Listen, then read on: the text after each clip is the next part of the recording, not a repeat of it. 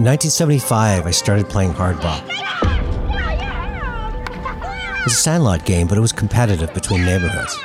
Valois, NDG, the west and east side of Dorval. We played at Cortlandt Park, and the city shaped hockey boards as our home run fence. So home runs were legit, versus a ball that escaped an outfielder and ran forever. I also worked at the park as a groundskeeper, so you could say my minimum wage made me the only professional player. And even now, I marvel at the speed of one of our players, Steve Williams. On base, he was like a cat taunting the pitcher as he stretched off base, and he could steal bases at will. He wasn't built like a runner, but he was fast. By 1976, I turned us into a league with uniforms and new baseballs versus ones bursting from their seams, and real umps to call strikes and prevent fistfights. The same summer, the Olympics were happening in Montreal. I began my lifelong obsession with these games and what it meant to compete for country and for being the best in the world. And my favorite events were the men's 100 and 200 meter sprints. That summer, 63 athletes from 40 nations competed for the fastest man in the world, and it was a Cinderella story. The event was won by Hasely Crawford of Trinidad and Tobago. In the inside lane 1, he narrowly won the 100-meter final in a time of 10.06 seconds. After that, I became a fan of track and the women and men who compete, the hurdles, high and long jumps, decathlons, and relay races. But the big personalities and the big events seem to always fall within the 100 and 200 meters. People like Carl Lewis, Linford Christie, Ben Johnson, Donovan Bailey, Green, and then Usain Bolt. A new world record for Usain Bolt! They say lightning doesn't strike twice. But for me, one that really stands out is Andre De Grasse. De Grasse gets the bronze medal! Andre De Grasse! It's not just that he's wrapped in our flag or his blazing speed. He's won a medal in every Olympic and World Championship final he's ever competed in. But Andre also stands out for his integrity, his love for his mother, his partner, his kids, and his purpose that extends beyond the track and all of its trappings to a higher purpose. I'm just so happy to be here right now, to race against these guys in the final and to get myself a bronze medal here. I'm speechless right now. You're listening to the iHeartRadio Canada Talk Network, and this is Chatter That Matters with Tony Chapman, presented by RBC. Andre, welcome to Chatter That Matters. The idea of the show is I talk with ordinary people who do extraordinary things, regardless of circumstance. And I find that their life lessons, their life experiences, inspire me and others to do more and to be more. So welcome.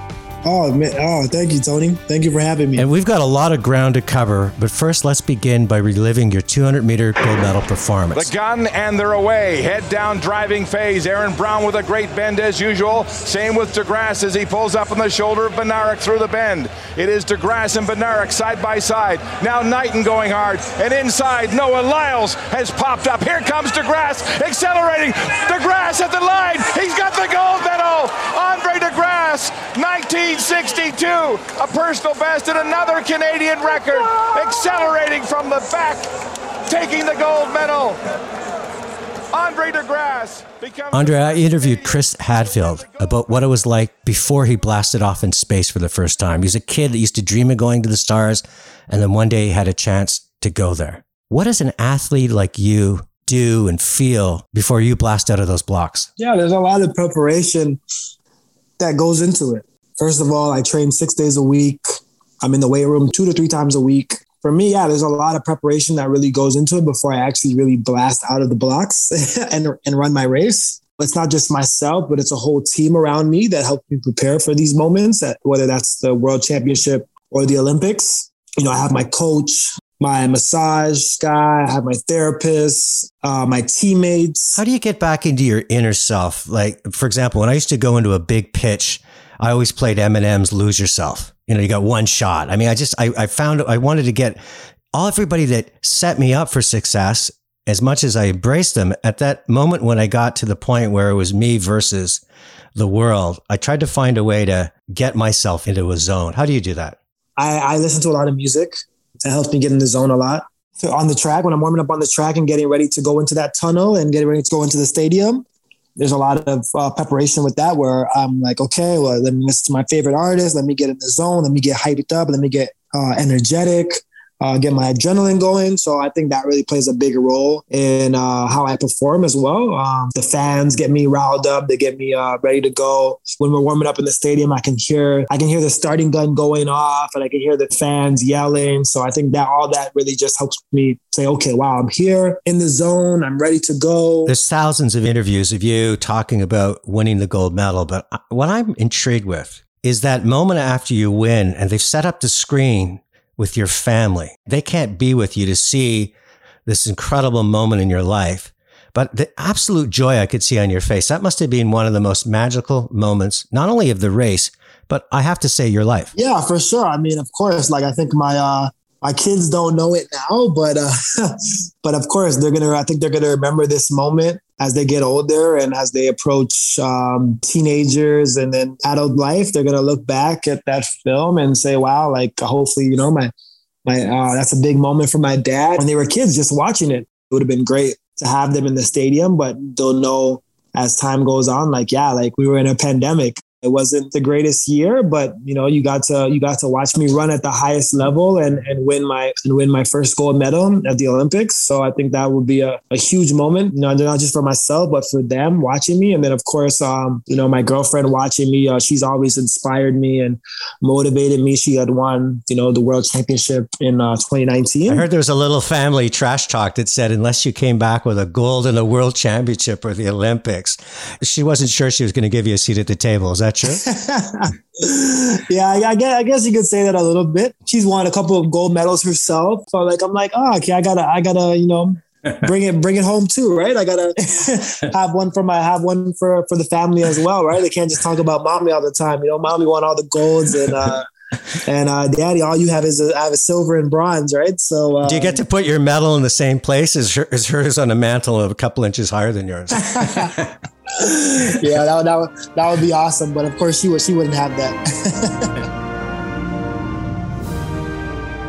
What are you thinking about when you're listening to the anthem? Are you thinking about how you lifted the spirits of the country? Are you thinking about your family, yourself, or is it just so surreal that you can't even comprehend thought? Oh my goodness. To be honest, my first thought was like, wow, I haven't heard the national anthem since I probably was in like high school, right? Because, in high school and elementary school, they play the national anthem every day. And now as you're an adult, you don't really hear it all the time. It's just an amazing feeling to be able to hear that. You're like, okay, wow, like the national anthem's going up.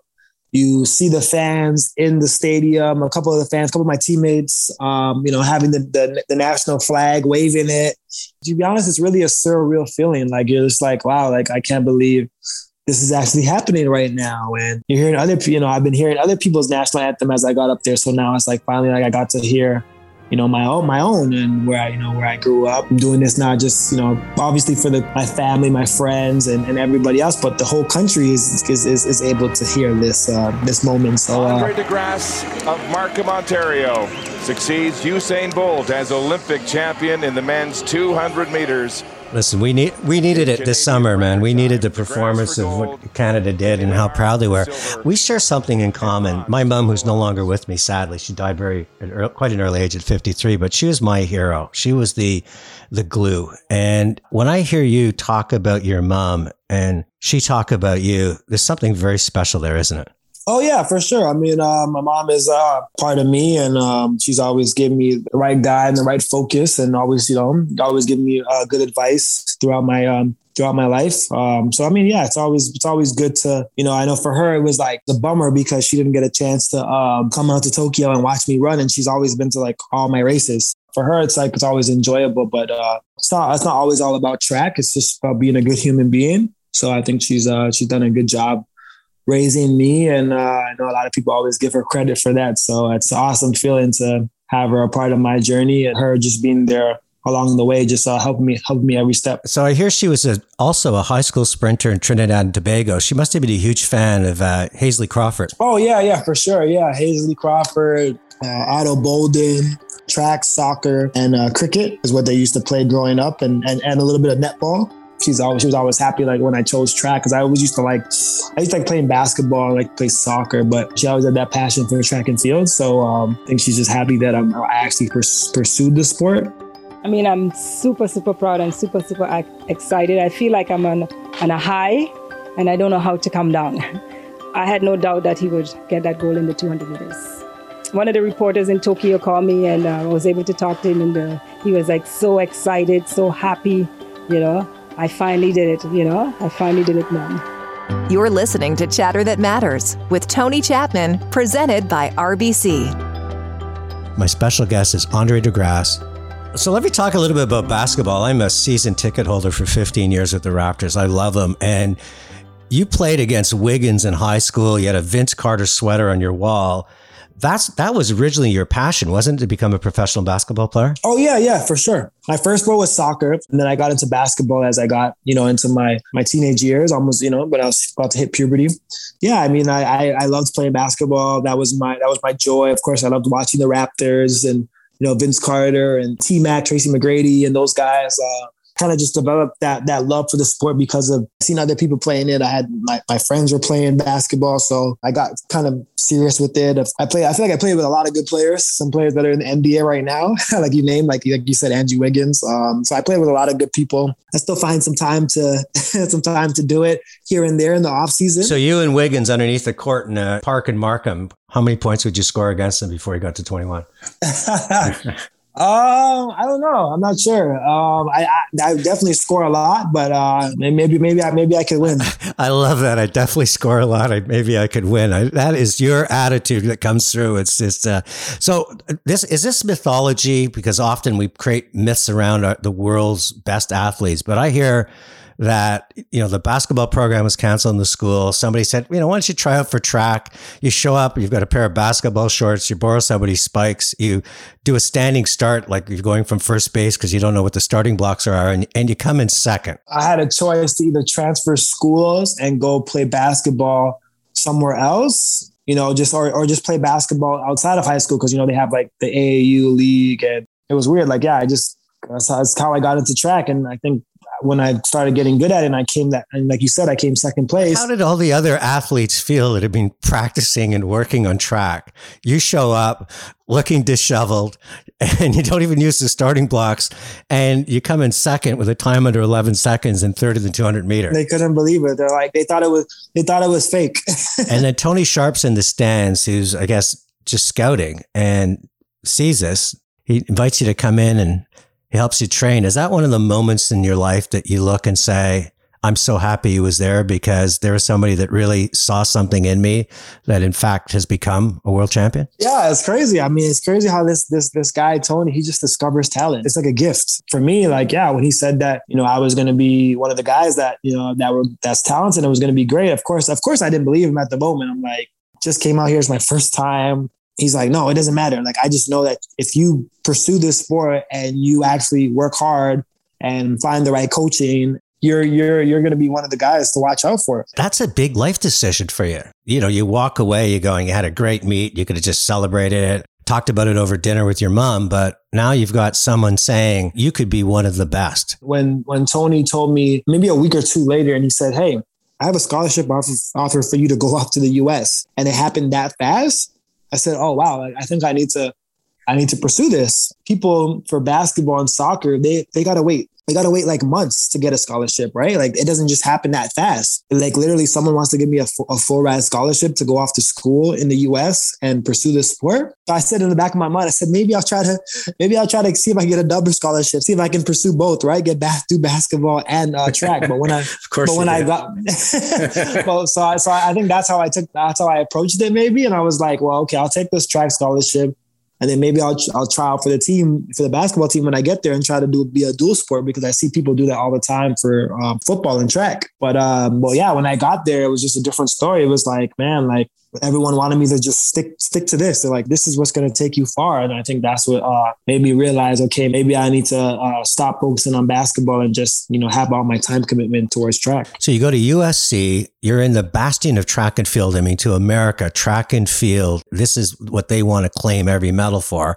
And it seems like months later, you go from being, who is this person, to winning the 100 meter and the 200 meter As the Eagles sing, there's a new kid in town, isn't it? Yeah, that's exactly what happened. You're absolutely right. I mean, remember my coach telling me, like, you have the opportunity to do something special here, and not a lot of people have ever done this before. Kind of just took her word for it. I said, I just believed in myself, had that confidence, and to say, hey, okay, well, she sees something that I don't see. So maybe I need to believe in myself and have that confidence to say, okay, yeah, I mean, she's right. Let's go out and do something special. And what I heard that she was setting you up for the IAF championships, but a little thing was happening in the middle of it called the Pan Am Games in Canada. And you show up there and you crush it. 2 come from behind wins. King DeGrasse, and he's done it. Andre DeGrasse, 1988 in a Pan Am record in a legal. Yeah, I was so nervous. I remember that. I was like, oh my goodness, like the pressure was really on. I mean, I'm at home, I'm in Toronto, I'm in front of my family and friends. It's like a sold out crowd. It's something that I've never done before, right? It's my first time ever doing this. And I just remember my coach, he was like, yeah, don't really focus too much on what other people are doing. Just focus on yourself. After the first round, I was still nervous. So after the second round, I got the jitters off.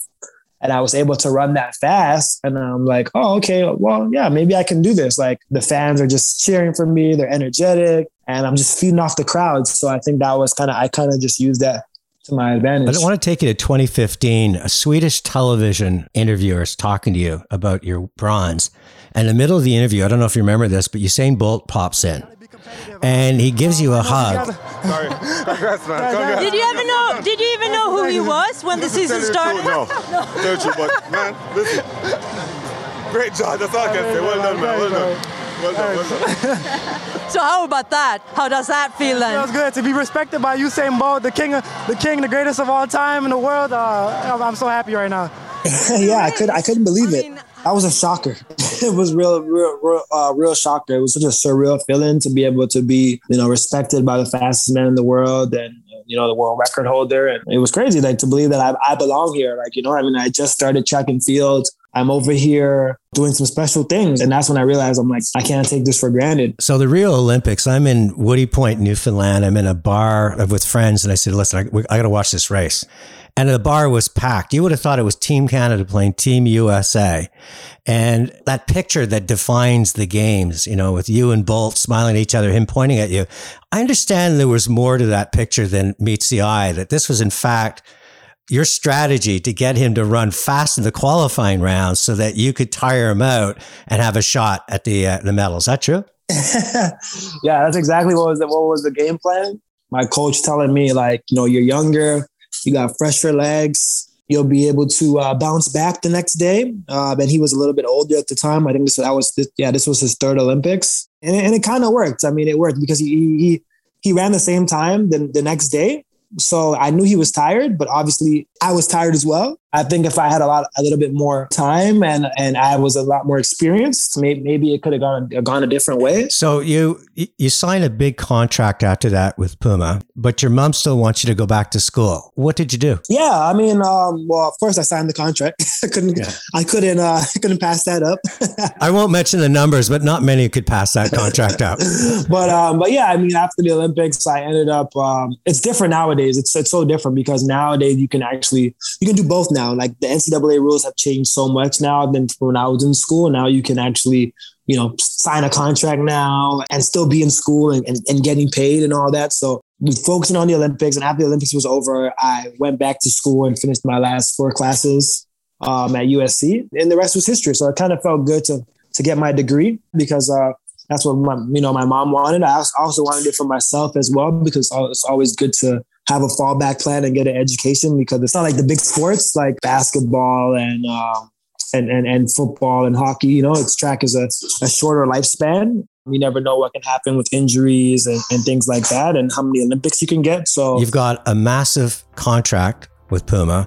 You've got 3 medals and you go back. Was it tough to finish those 4 courses? It was pretty easy. Good for you. You're in school now. You feel like you're a regular student and you're no longer that student athlete with that rigorous schedule. That made things a lot more better for me to be able to be successful. Hi, this is Tony Chapman. You're listening to Chatter That Matters. Download this episode at chatterthatmatters.ca or wherever you get your podcasts. When we come back, Andre's going to share what motivated him to write a children's book and what he hopes kids will take away. Will Mitchell hold on? She does! It's a goal for Kelsey Mitchell of Canada! RBC Training Ground identifies raw talent and then works to help athletes reach the top.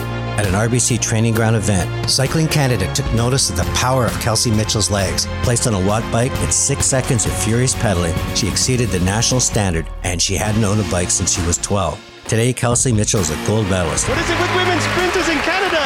Wow! Her success and yours matter to RBC.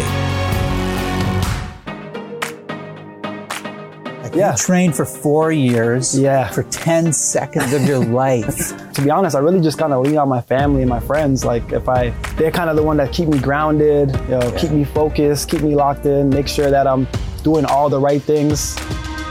You're listening to Chatter That Matters with Tony Chapman, presented by RBC.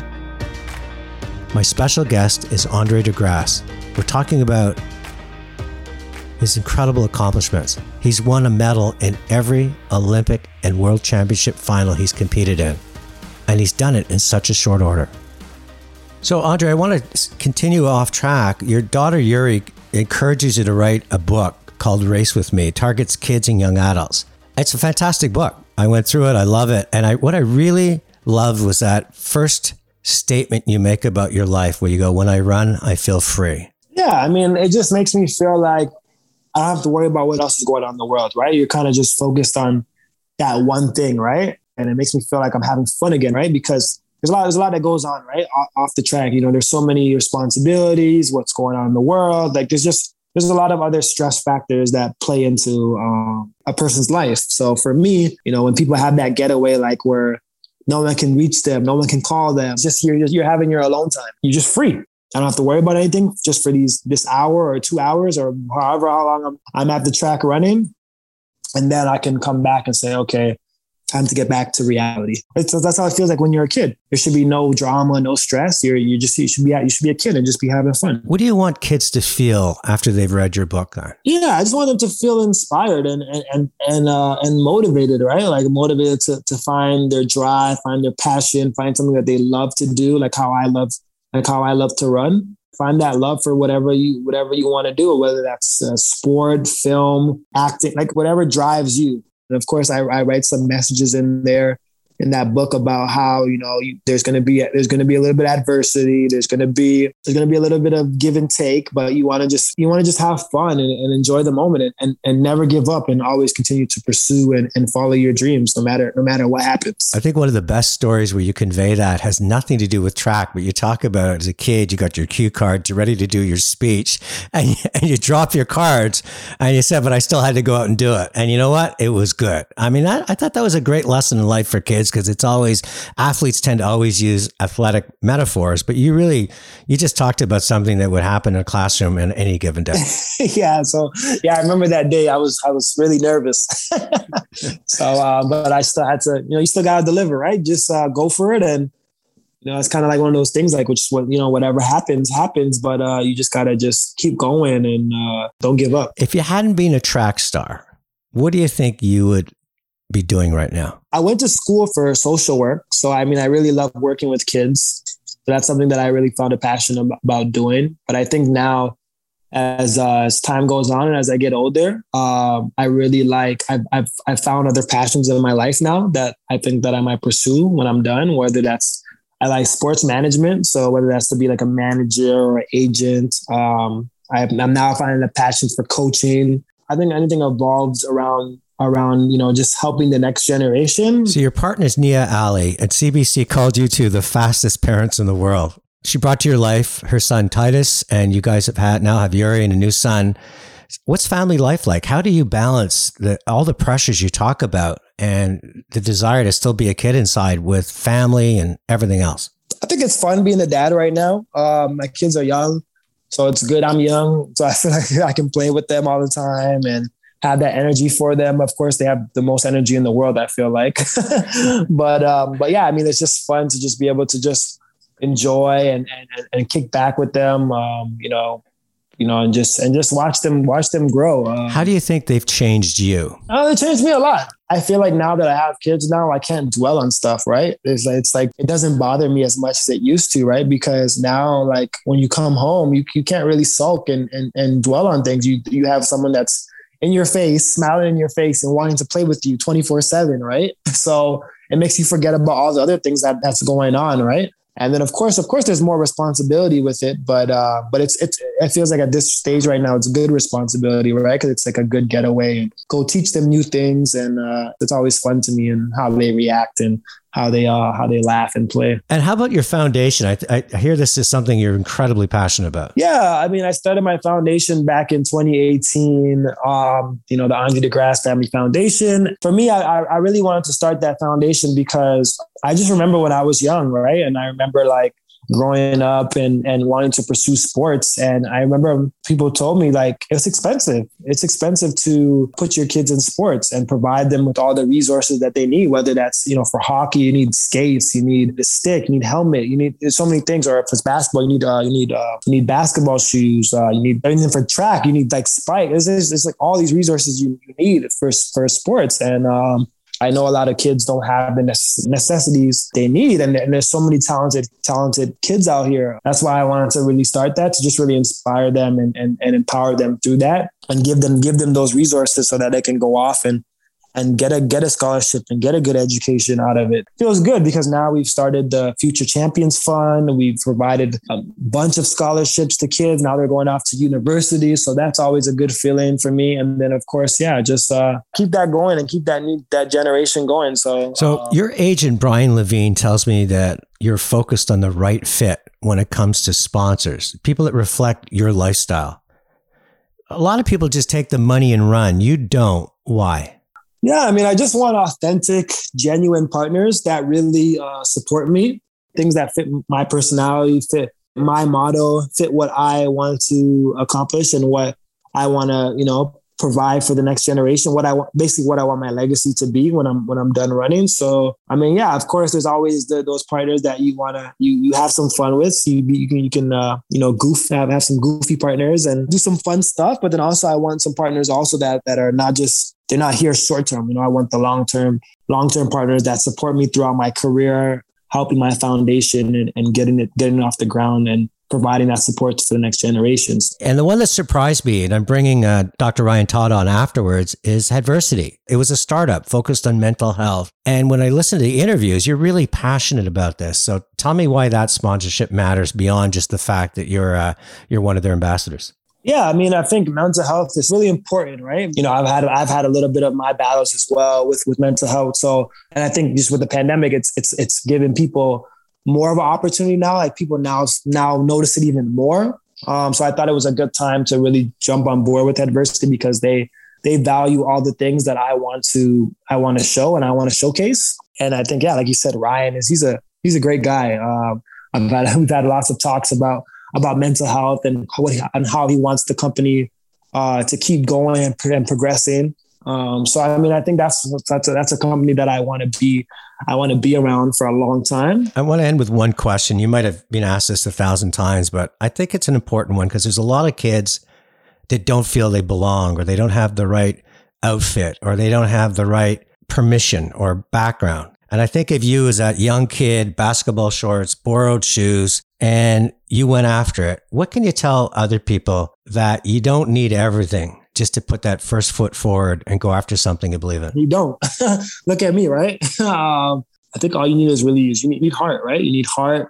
You need to have that support. I think it's really important for people to have support and let them know that, hey, if you have a strong heart and you want to go and you're ready to go after your goals and you're focused on your dreams, and you have that mentality, make sure you have that mentality to not give up, things will go your way, right? I mean, it might not always go your way, but there's going to be ups and downs along the road and you're going to face a little bit of adversity, but you're going to be able to accomplish your goals if you just keep going and never giving up. Lots of young guns coming into sports, getting more competitive than ever. You've overcome injury. You're getting on in your career and you're still going after the 100 and 200. That's very rare now in your sport. Mostly people just focus on one or the other. Are you going to continue to combine efforts and go after both for Paris? Yeah, as long as my mind, my body and my soul, everything tells me that I can do it, then I'm going to keep going after it. Right. I feel like I'm still young. I feel like I still got it in me. So that's how I'm going to approach it and keep training for both events until the wheels fall off. Well, whether I'm in Woody Point, Newfoundland, or one of my dreams to be in Paris, I can promise you a standing ovation from this fan. Andre, thank you so much for joining me on Chatter That Matters and sharing such incredible life lessons with my audience. Oh, it's all right. Thank you so much, Tony, for having me. I appreciate it. One of the things I think is so interesting about how we treat superstar athletes in our world is I think we really forget that they're human beings. Yes. Right? We're well, of course Andre's going to medal. Of course he's going to, and we don't even think about the pressure and the need to build these skills. But it sounds like you are still learning, still actively building skills like focus and mindfulness. And you brought up bravery and confidence. So you practice these things every single day. I feel like my life, I have to have balance, and in balance, there's time management, being responsible, knowing, focus only on one thing at a time, because sometimes it can get overwhelming, right? With so much going on in your life, whether it's in the workplace or being a dad. I'm always fascinated by the relationship between Olympians and their sponsors. It has to be a true partnership, one that reflects each other's values. They have to support each other versus one pulling the other down. Joining me now is Dr. Ryan Todd. He's a psychiatrist and the CEO of Headversity. And they've made Andre De Grasse one of their resilience ambassadors. Dr. Todd, welcome to Chatter That Matters. Thanks for having me. Really appreciate the show. So in my interview with Andre, he mentions how he's very selective with who he works with, brands that he feels reflects his values and his purpose. And he chose to work with Headversity. Tell me a little bit about what you're doing and why you feel that matters so much to Andre. I think it would be easy for a guy like Andre to get whatever sponsor he wants because he is prolific and he's well-spoken and he's articulate. He's everything. He's a perfect person for so many sponsorship groups.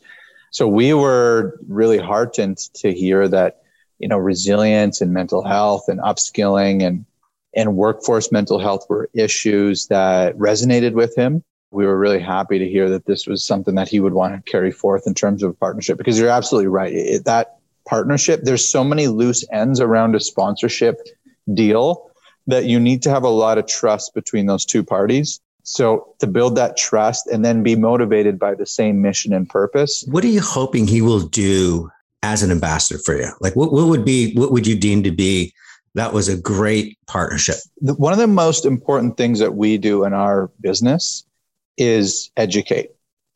And we are on a mission to change the paradigm of mental health around this being a 1 in 5 issue, that, if there's 5 people in a room, only one person is going to deal with quote unquote mental health. We think that messaging has run its course.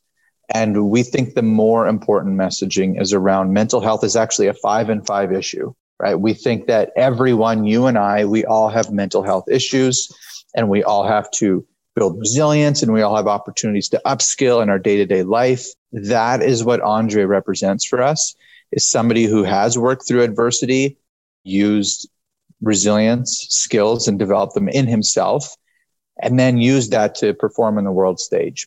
So we want him to continue to educate the world on what mental health should be, which is everyone has mental health. Everyone can benefit from training. Mental wellness is the thing that we should be talking about. So I've watched a couple of great interviews that you both have had. There's great chemistry. What can we expect next from Andre De Grasse and Headversity? We just released a docuseries with Andre called Uncharted. And that actually outlined the relationship that Andre and I kind of developed over the course of time, and how we first met and how we got to work with Andre. So you'll see more of that type of media. Andre works with some of our premier clients, some of our premier business relationships to continue to educate and do that messaging. So you'll see a lot more public appearances from Andre working with Headversity and continuing to educate the world on this important messaging. And when you're determining sort of return on that investment, because obviously that costs you money, not only to have Andre as your ambassador, but obviously to create this content. What kind of metrics do you put in place, or is it just gut that says that was just the right thing to do? Undoubtedly, this was the right thing to do, and there was a gut feeling there. Our marketing department has metrics on are we getting views and are we getting clicks and all this stuff that I think is secondary to the key portion of the relationship, which is, we want to and need to have really important people, articulate people that can carry the message forth. We need to have those people forefront of the message. Without that, adversity isn't accomplishing our core mission, right? To be the new frontier of workplace mental health. Without somebody carrying that torch with us, then we're not doing our job, regardless of the ROI. Joining me now on Chatter That Matters is Mark Thomas. He's the Director of Brand Marketing at RBC, and he's very involved in RBC's Olympic programming. Mark, I understand that RBC's been sponsoring the Olympics for over 70 years. Why has that been such a priority in terms of where you invest your sponsorship dollars? Yeah, you're right. So RBC's been a very proud supporter of the Canadian Olympic movement since 1947, which means that 2022 will mark our 75th year of partnership and support. For RBC and for Team Canada, there's a real desire to see our athletes and communities across Canada thrive and prosper. So a big move that you made a few years ago was this concept of the RBC training ground. Instead of just putting your logo out in sponsorships, you put your money where your mouth was. Tell us a little bit about training ground and why it matters so much for helping Canadian athletes own the podium. RBC Training Ground was launched a few short years ago in 2016, and is at its core a talent identification and athlete funding program that is aimed to uncover young athletes with Olympic potential. So it is RBC's commitment to helping find and fund the next generation of Team Canada. Any athlete in Canada between the ages of 14 to 25 can register for the program, and that gives them the chance to see if they might be suited for an Olympic sport by performing a number of different testing measures: speed, power, strength, and endurance testing. The program, which was predicated on being in a physical gym, turned virtual recently, giving athletes all across Canada the opportunity to participate in a safe and accessible way. Once the athletes have gone through that testing, we work with our partners at Team Canada to invite those participants to more sport-specific testing with some select national sport organization partners. 100 athletes get invited to what we call the RBC Training Ground National Final, with the chance to earn funding and a possible spot on Team Canada. There's an ad earlier in the program that I used Kelsey Mitchell as an example of training ground. Cycling Canada saw the power of her legs, did some testing. She said, well, I haven't even had a bike since I was 10 years old, and now she's a gold medalist. Is that just one in a million, or is there other athletes that have really run the gauntlet and got to the podium because they first saw their potential at the training ground? So on the whole, there were more than 30 RBC Olympians who competed at Tokyo 2020, with 8 of those athletes having come through the doors of the RBC Training Ground program. 4 of those 8 athletes ended up winning medals. You mentioned Kelsey Mitchell. Jerome Blake won bronze in the men's 4x100 relay at Tokyo. Lauriane Genet won bronze in women's keirin and track cycling. Avalon Wastanes brought home gold for Canada in women's 8 rowing. Again, there were a host of other athletes who had made their way through the RBC Training Ground doors at some point in the last few years who were competing in Tokyo. We are also just about 100 days out, less than 100 days out now from the Beijing 2022 Games, and are really hopeful to have RBC Training Ground athletes compete and contend there as well. So I think the program in its short lifespan continues to gain momentum, and we're really just proud to be a part of these athletes' journey. Well, listen, I really appreciate you joining me on Chatter That Matters. I look forward to having you back after the Winter Games, and we could talk about some more of Canada's success owning the podium and the people that went through training ground. Thanks, Tony. Let's do it. I appreciate it. In this upside-down world, we're all going to have to be prepared to make major changes. And there's a lot we can take away of how Andre De Grasse approaches his life. On a dare, he tried track and field. Borrowed shoes and a standing start, he became the fastest human on the planet. And few of us will ever race that far or that fast or ever stand on a podium draped in Olympic gold. But we can take away a lot from this episode. Andre approaches his life with humility and grace combined with the will, determination, and resilience to be the very best that he can be. Andre De Grasse, you inspired me. It's Tony Chapman. Let's chat soon. Chatter That Matters with Tony Chapman has been a presentation of RBC. Fridays, join Tony Chapman for Chatter That Matters on the iHeartRadio Canada Talk Network.